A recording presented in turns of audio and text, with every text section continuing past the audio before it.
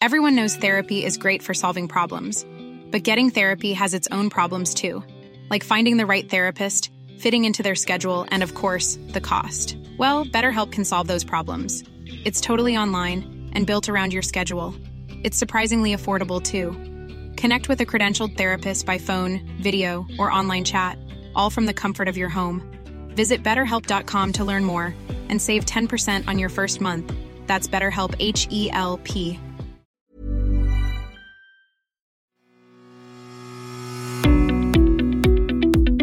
Hello, welcome to the Mick Clifford podcast with the Irish Examiner. Now, this week, and for a few weeks now, the trial has been taking place in the Special Criminal Court in connection with what's known as the Regency murder. This relates to a killing in the Regency Hotel in Dublin in February 2016 at a weigh-in for a big boxing match. The event was interrupted by a group of individuals, some disguised as Gardaí and one man dressed as a woman, and they were allegedly out to kill Daniel Kinahan, the head of the Kinahan crime cartel. They didn't get him, but they did kill an associate of his, David Byrne. Now, Jerry Hutch, the man known as the Monk, is on trial for that murder along with two other men who are alleged to have assisted in the getaway for the whole gang on the day in question. Since Monday, the chief prosecution witness, former Sinn Féin councillor Jonathan Dowdall, has been giving evidence. He is serving a sentence for having assisted in the murder, to which he pled guilty, by booking a room in the Regency for one of the gunmen, and he's now serving 4 years in prison. He has turned state's evidence, and his evidence is probably attracting more attention than anything I can remember emerging from the courts in decades. Joining me to discuss it is the Irish Examiner's Sean Murray, who has come hot foot from the Special Criminal Court. Sean, you're very welcome. Thanks, Mick. Sean, we'll go straight to Jonathan Dowdall. Just for those who are not fully across it, who is Jonathan Dowdall? So, Jonathan Dowdall, many people will know that he's a former councillor for Sinn Féin. He's from Dublin. He grew up in the north inner city of Dublin. Prior to the events at the Regency, he had what he says was a successful electrician's business. He was a qualified electrician. He said he would give lots of apprenticeships to young men in the north inner city to try and keep them on the straight and narrow. But obviously, we know him for very different reasons now. He was implicated in the murder of David Byrne. He was accused of the murder of David Byrne in the Regency Hotel, and in different circumstances, he could be sitting alongside Jerry Hutch in this trial. But as you outlined, he has instead turned state's witness, and he is giving evidence against Jerry Hutch. So it's a long and winding road for Dowdall. He was a Sinn Féin councillor, and then he resigned, and then in 2016, everything changed for him. Yeah, and it's already emerged in the evidence about his previous convictions. You said he was a successful businessman and politician. Some thought he had the profile for a budding career, but I think he resigned not too long after being, I'm not sure was he elected or did he fill a seat there in the council, but one way or the other, and it has emerged in the court that the Gardaí searched his house in relation to the Regency murder, and while there, they found evidence that him and his father had been involved in the torture of another man in their home. Yeah, this was a remarkable bit of evidence, and people might remember that this case actually had come up a few years ago and Mr. Dowdall was sentenced for it. So what had happened was, it was the 9th of March 2016 when the guards stopped a car just outside of Slane. And now in the boot of that car were the 3 AK-47 style guns that were used in the Regency Hotel. And the man who was found with them, he was charged and sentenced for both possession of the guns and for membership of the IRA. And it was less than an hour later from the guards finding the man with the guns that they raided the house of Jonathan Dowdall. Now, the warrant that the Gardaí had was that they suspected there may be guns or explosives in his house at that time.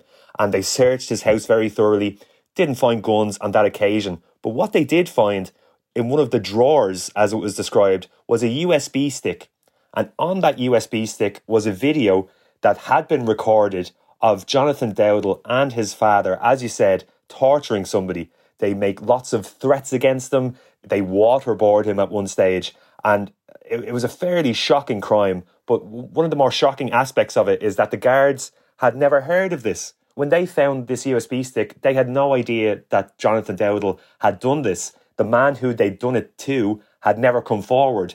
And obviously, once the guards had seen this, it started a chain of events where they tracked down the man, the charges were pressed against Mr. Dowdall and his father, and they were sentenced because of that crime.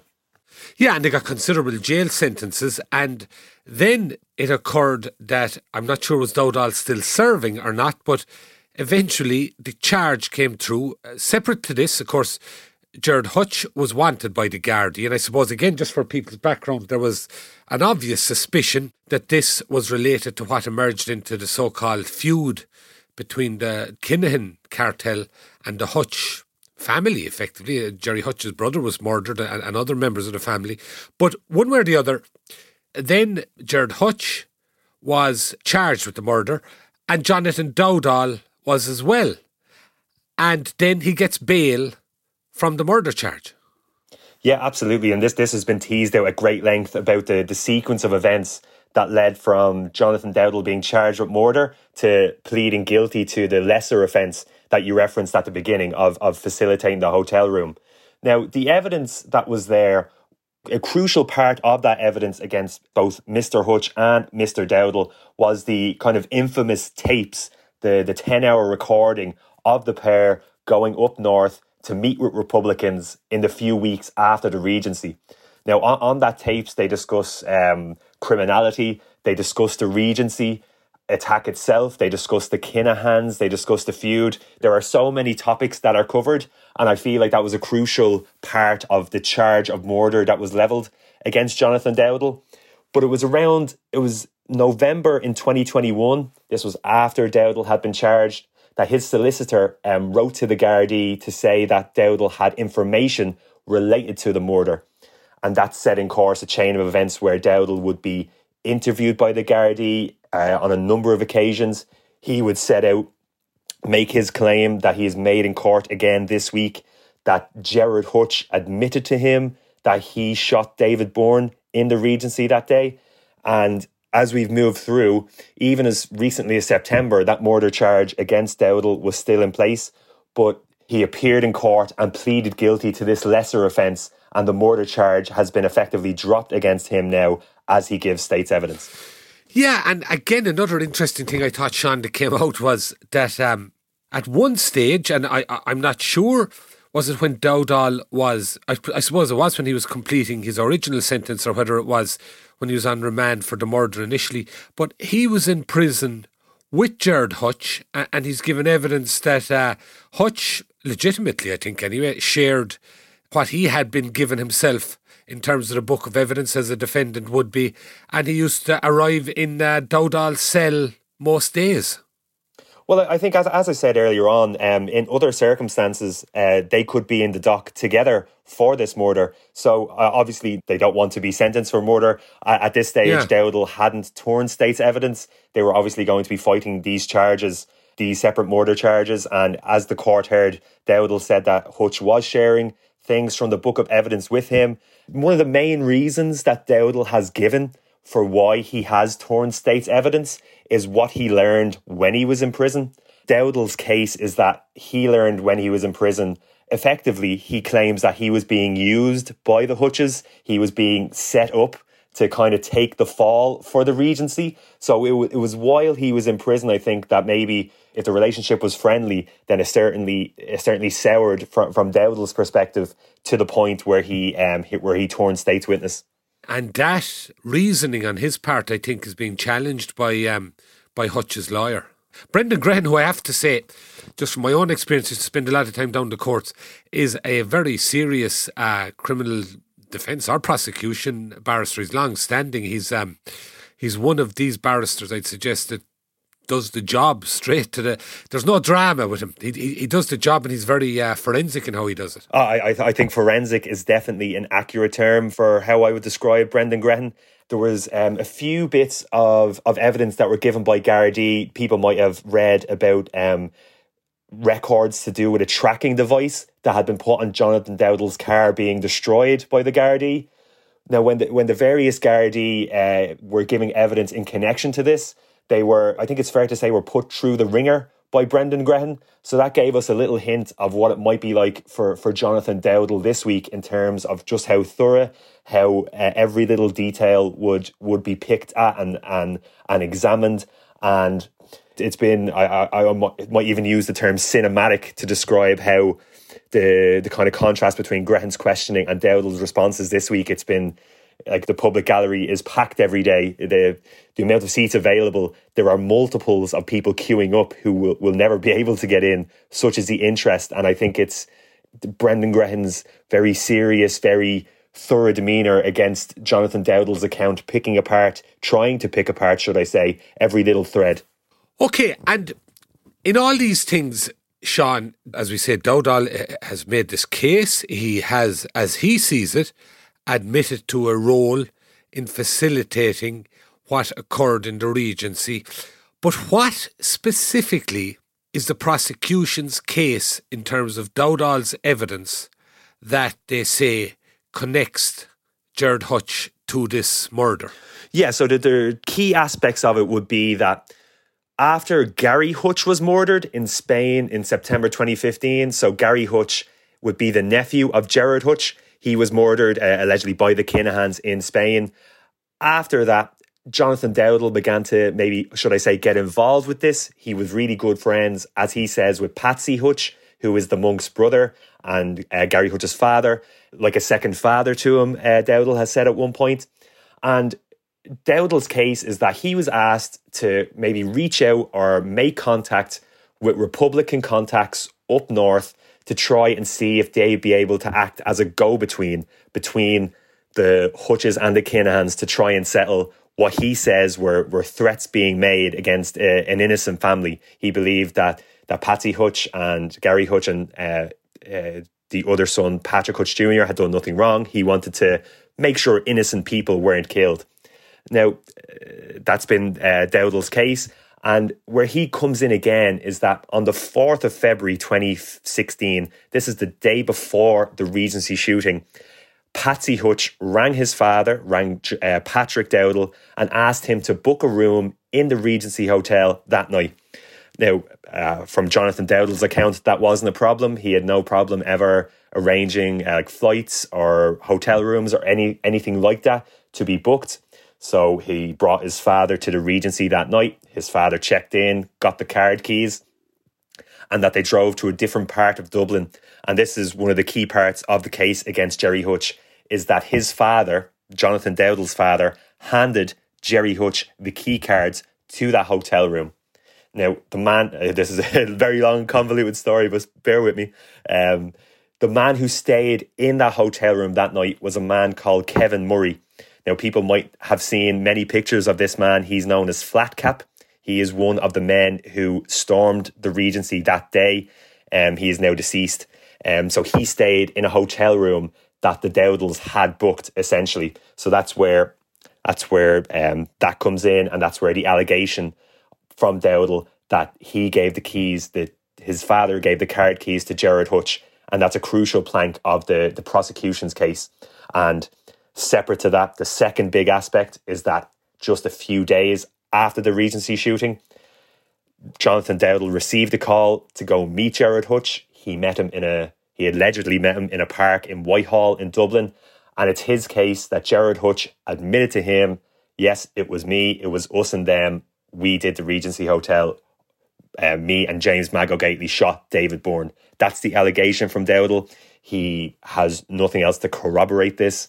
He also has the evidence from the infamous tapes that I mentioned earlier on. There's no kind of similar tacit admission from Gerard Hutch that he is responsible for the Regency. So it's clear that there is a lot resting on Jonathan Dowdall's evidence to this effect. Yeah, there's a huge amount. So as you say, the two elements, the one, he was present for, as he says, the handover of the hotel key, which was used by the man who's seen in the photograph since deceased, who was a gun running out of the hotel. And he claims separate to that Gerry Hutch admitted to him in this park that he'd been present, not just that he'd organised it around, but he'd actually been present.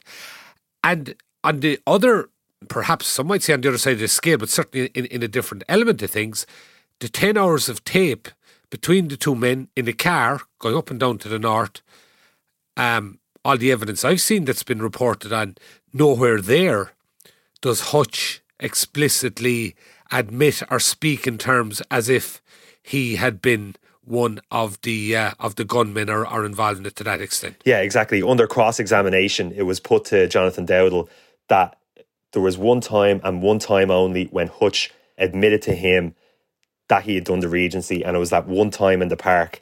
And I mean, we sat through all of those tapes, those 10 hours of tapes, and yeah, as I said, they discussed so many different topics. They discussed the Regency at great length. At one stage, Hutch says that the 6 men who committed the Regency attack, some of them didn't even know each other. At that point there's no tacit admission that Gerard Hutch himself was involved. And again, this was a secret bug that the Gardaí had placed on the car. They didn't know they were being recorded at this time. Part of the prosecution's case to do with the tapes, though, is the constant reference to what the prosecution alleges are the 3 guns, the 3 AK-47s. They're constantly referred to as the 3 yokes, and that the 3 yokes would be a gift, would be a present to the Republicans that they hope will help foster this kind of peace deal or this ceasefire with the Kinahans. The 3 yokes are a central plank to the prosecution's case, but all manner of criminality is discussed between the pair. It's fair to say, and I think Jonathan Dowdall has agreed to this, that it's mainly him talking on the recordings. Gerry Hutch himself, I would say very rarely divulges his innermost thoughts. It's Jonathan Dowdall who breaks silences either to change the subject or ask Gerry Hutch's opinion on things. So if we're looking for a smoking gun, it's not in those tapes, but it's a core part of the prosecution's maybe overall case against Hutch.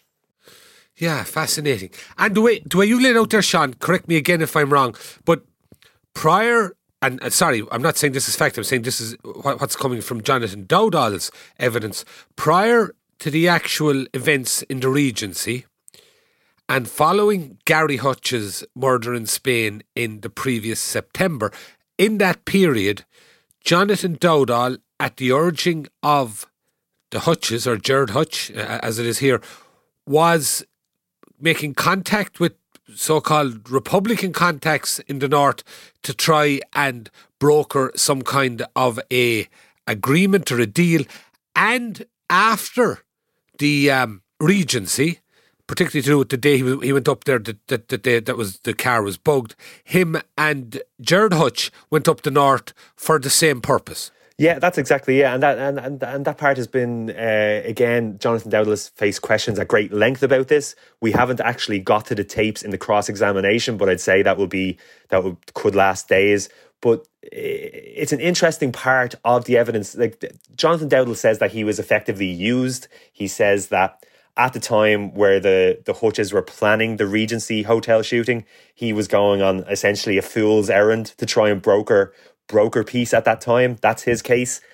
But then afterwards as well, it's clear from the tapes that Gerard Hutch wants the violence to stop. Like, he lost one of his brothers in the immediate aftermath of the Regency, Neddy Hutch, who was a taxi driver with no involvement in criminality, was shot just 3 days later. It was clear that Hutch had an awareness, and Dowdall, that a lot of people might get killed in this.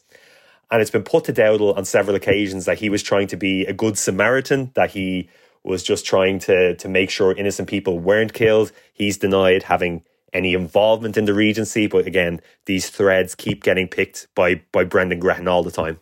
To know what's really happening, subscribe to the Irish Examiner today at irishexaminer.com/subscribe. Everyone knows therapy is great for solving problems, but getting therapy has its own problems too, like finding the right therapist, fitting into their schedule, and of course, the cost. Well, BetterHelp can solve those problems. It's totally online and built around your schedule. It's surprisingly affordable too. Connect with a credentialed therapist by phone, video, or online chat, all from the comfort of your home. Visit BetterHelp.com to learn more and save 10% on your first month. That's BetterHelp, H-E-L-P.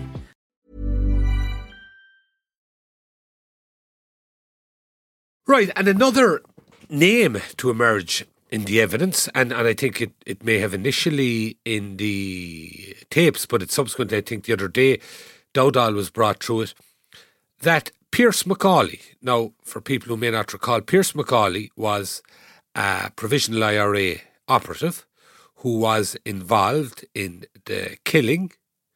Most people would describe it as a murder, but the conviction was for manslaughter of Garda Jerry McCabe back in 1996 in Adair, County Limerick, a murder I think that a lot of people are killing, a lot of people will remember. He was convicted along with 3 others of manslaughter. He served however many years it was in prison. When he was being released, he was collected from the prison and there was photographs taken of Martin Ferris, the Sinn Féin TD, drove him away. Subsequent to that, he was convicted of what certainly sounded like a vicious assault of his wife, who is now a TD for Sinn Féin, Pauline Tully, I think her name is.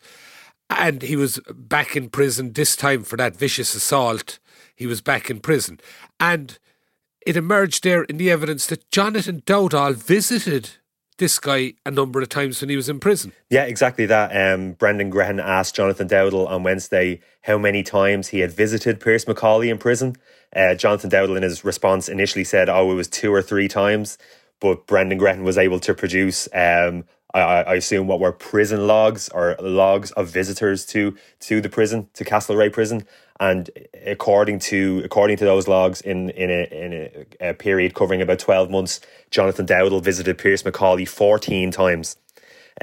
So it was put to him that he was good friends with Pierce Macaulay. He said, I knew him and he wanted to support him because he'd been, obviously he was in jail, and he referenced alcoholism, that he wanted to support a guy that he knew. He wanted to be there for him, essentially. He tried to play down, I think, initially, the amount of contact he had with Pierce Macaulay, but obviously Grehan had the evidence of the amount of times he visited. While he was paying these visits, they were throughout 2015. The Hutch-Kinnan feud in the background was starting to boil over. Like 2 days after Gary Hutch was shot in Spain, Jonathan Dowdall visited Pierce Macaulay again, and I imagine that that would have been a topic for discussion. Given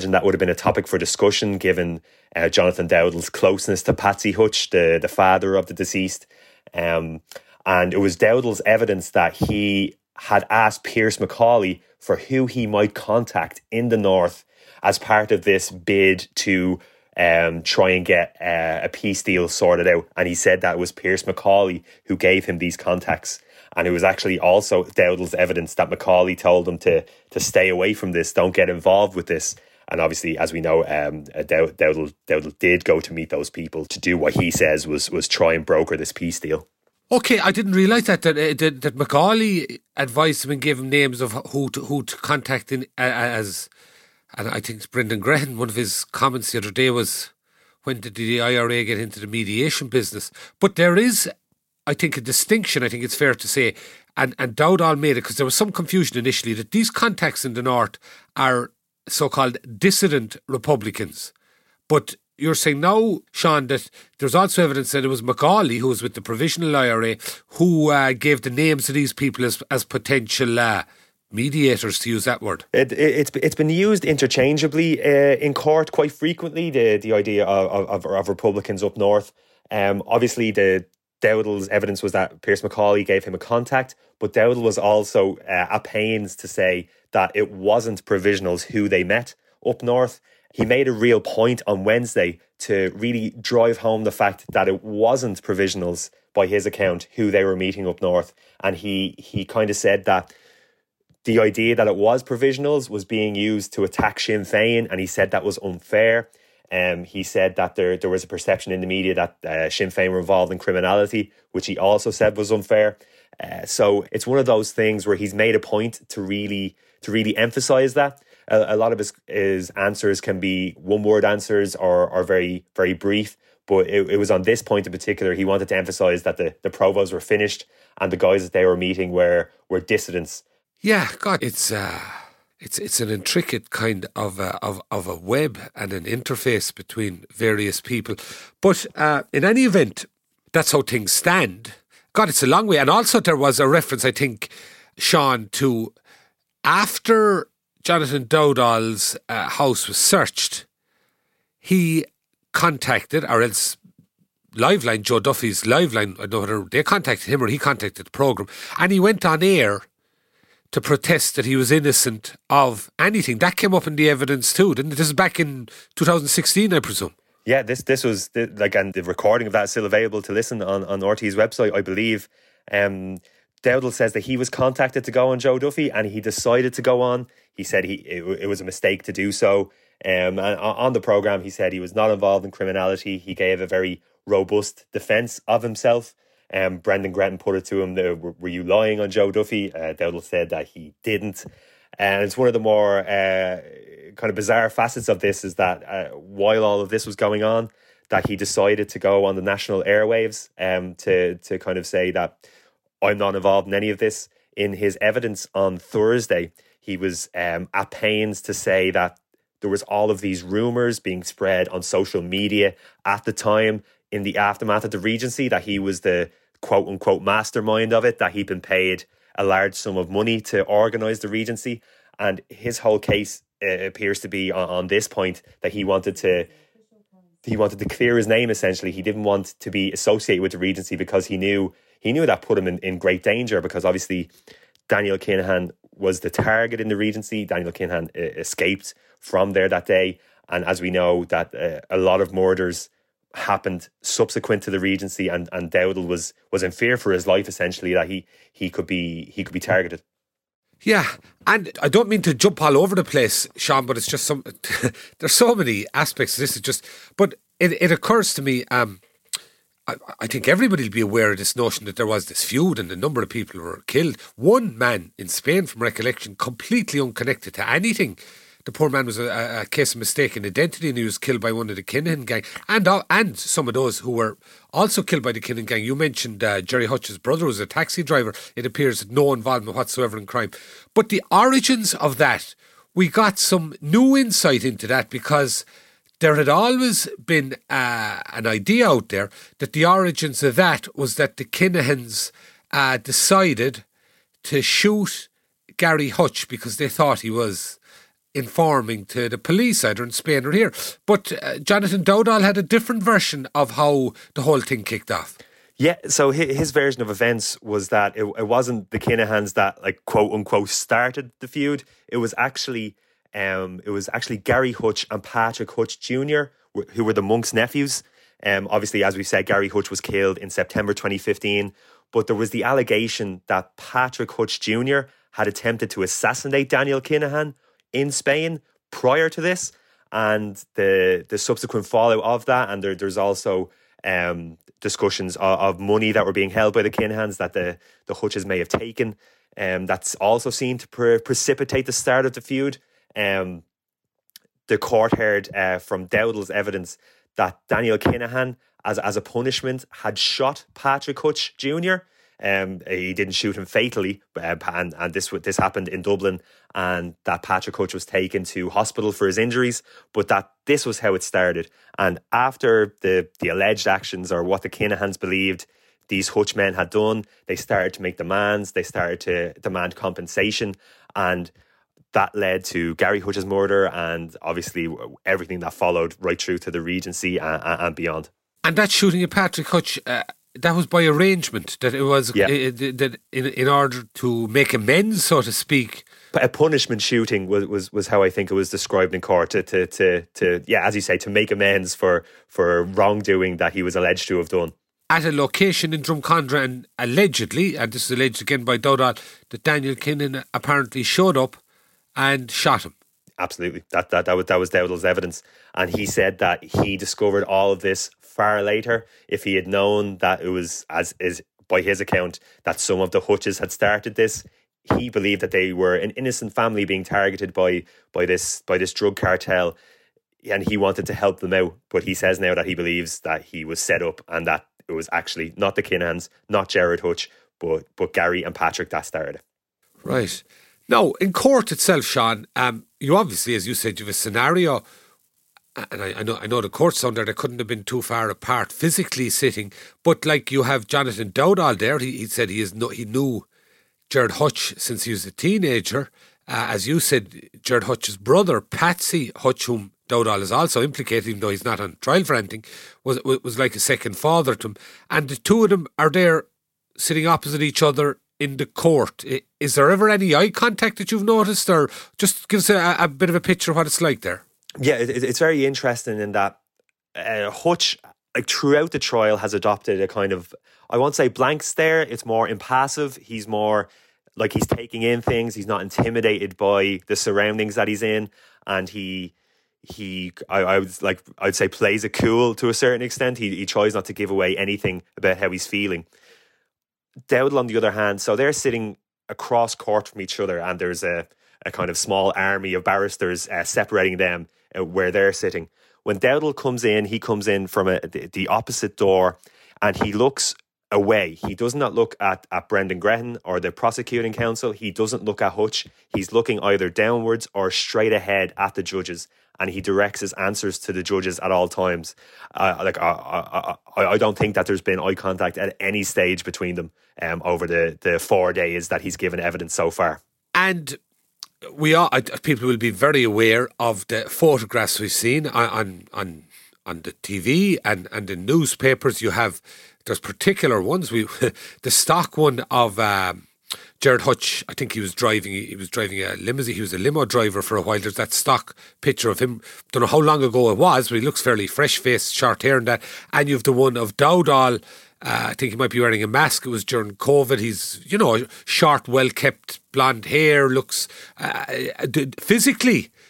Have both or either of them changed a lot? You know the photographs I'm referring to since those. Absolutely, yeah. I think Hutch has definitely changed from those photographs that we've all seen, and I think obviously it's a constraint of court that we don't have any more up to date pictures of Hutch, but he looks very different to that kind of jet black, short haired man that we see in those. He has quite long hair now. He has maybe not quite down to his shoulders, but quite long hair. It's going grey. Every day he wears the same kind of navy suit jacket and open collar shirt.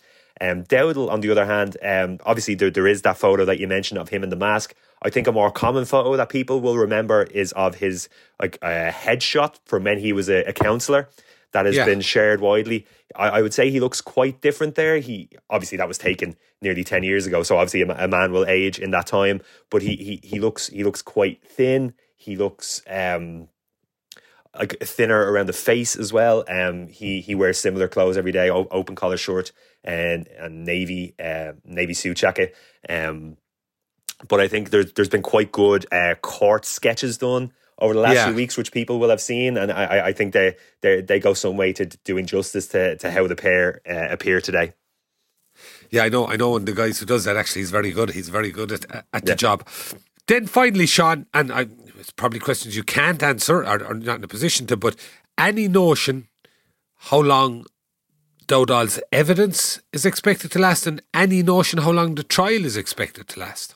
Oh, that how long is a piece of string? I would say, Mick. It's one of those things where, like today, on the way into court, the journalists will be chatting and kind of speculating. I wonder what will be up today. And I had expected that we would get to the tapes, the 10-hour tapes, because obviously I imagined that Brendan Grehan would be going at great length through different parts of what Dowdall said in those tapes. But we actually got tapes of a different kind today. These were tapes from Dowdall's original interviews with the Gardaí back in 2016, and that we watched at great length.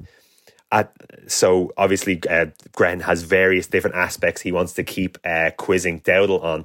At the end of court today, Miss Justice Tara Burns, who's the presiding judge at the three-judge special criminal court, she asked, obviously we're getting close to Christmas and the court breaking up, she said, she asked for an indication from Brendan Grehan how long more he might be with Jonathan Dowdall, and he said it could be Tuesday, possibly Wednesday, before his cross-examination is finished. Now, if that is the case, then Dowdall will have been on the stand for 8 days. Each day, I would say, is a bit of a grueling ordeal for him to go through. So it'll obviously be a trying time for him. In terms of the trial itself, well, obviously, I think we're getting to the end of the prosecution's case. I think Dowdall, obviously the main witness, the star witness, is giving evidence at the minute. It's not clear how long more the prosecution may take. I suspect it won't be too long. And then obviously we have the defence. We don't know how the defence will go. We don't know how long it will take. Will the monk take to the stand himself? I don't know. Stranger things have happened. There's been enough strange things at this trial. But I think we'd be going well into the new year, maybe even into late January, February, before we wrap up things. And I think I'm correct. You correct me if I am, Sean. Because it's special criminal court, you have 3 judges, all female judges, which is a very interesting development, very progressive development in this case. Because it's 3 judges and because they give written judgments, when the trial finishes, it's generally the case that they'll say, okay, reserve judgment, we'll come back, and they'll go away and deliberate, and that could take a matter of weeks easily. Am I right in that? Yeah, absolutely. Yeah, like typically it could take a month. It could take slightly longer. So if on the time frame that I just outlined there, if we finish evidence in January or early February, we're talking into March maybe before we'll actually get the judgment. So it's been going on like over 2 months now, but there's still some way to go. Yeah, that's it. I have to say, Sean, I spent a lot of time down there at some major trials, and this is one of the weeks where I seriously envy you. I wish I was back there again. It is fascinating fair to be observing. It's like a window into a world that certainly most of us don't know anything about. Absolutely. And like I was even thinking this week that if a movie director was to get their hands on the transcripts, they would have a blockbuster on their hands. It's been fascinating stuff. It's been a privilege to cover, and it's got some way to run yet. Yeah.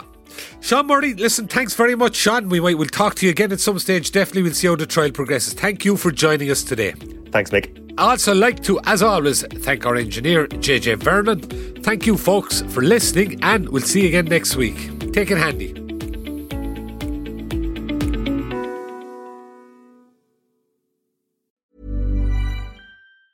On Formative, middle school kids from New York City public schools interview a phenomenal collection of grown-ups.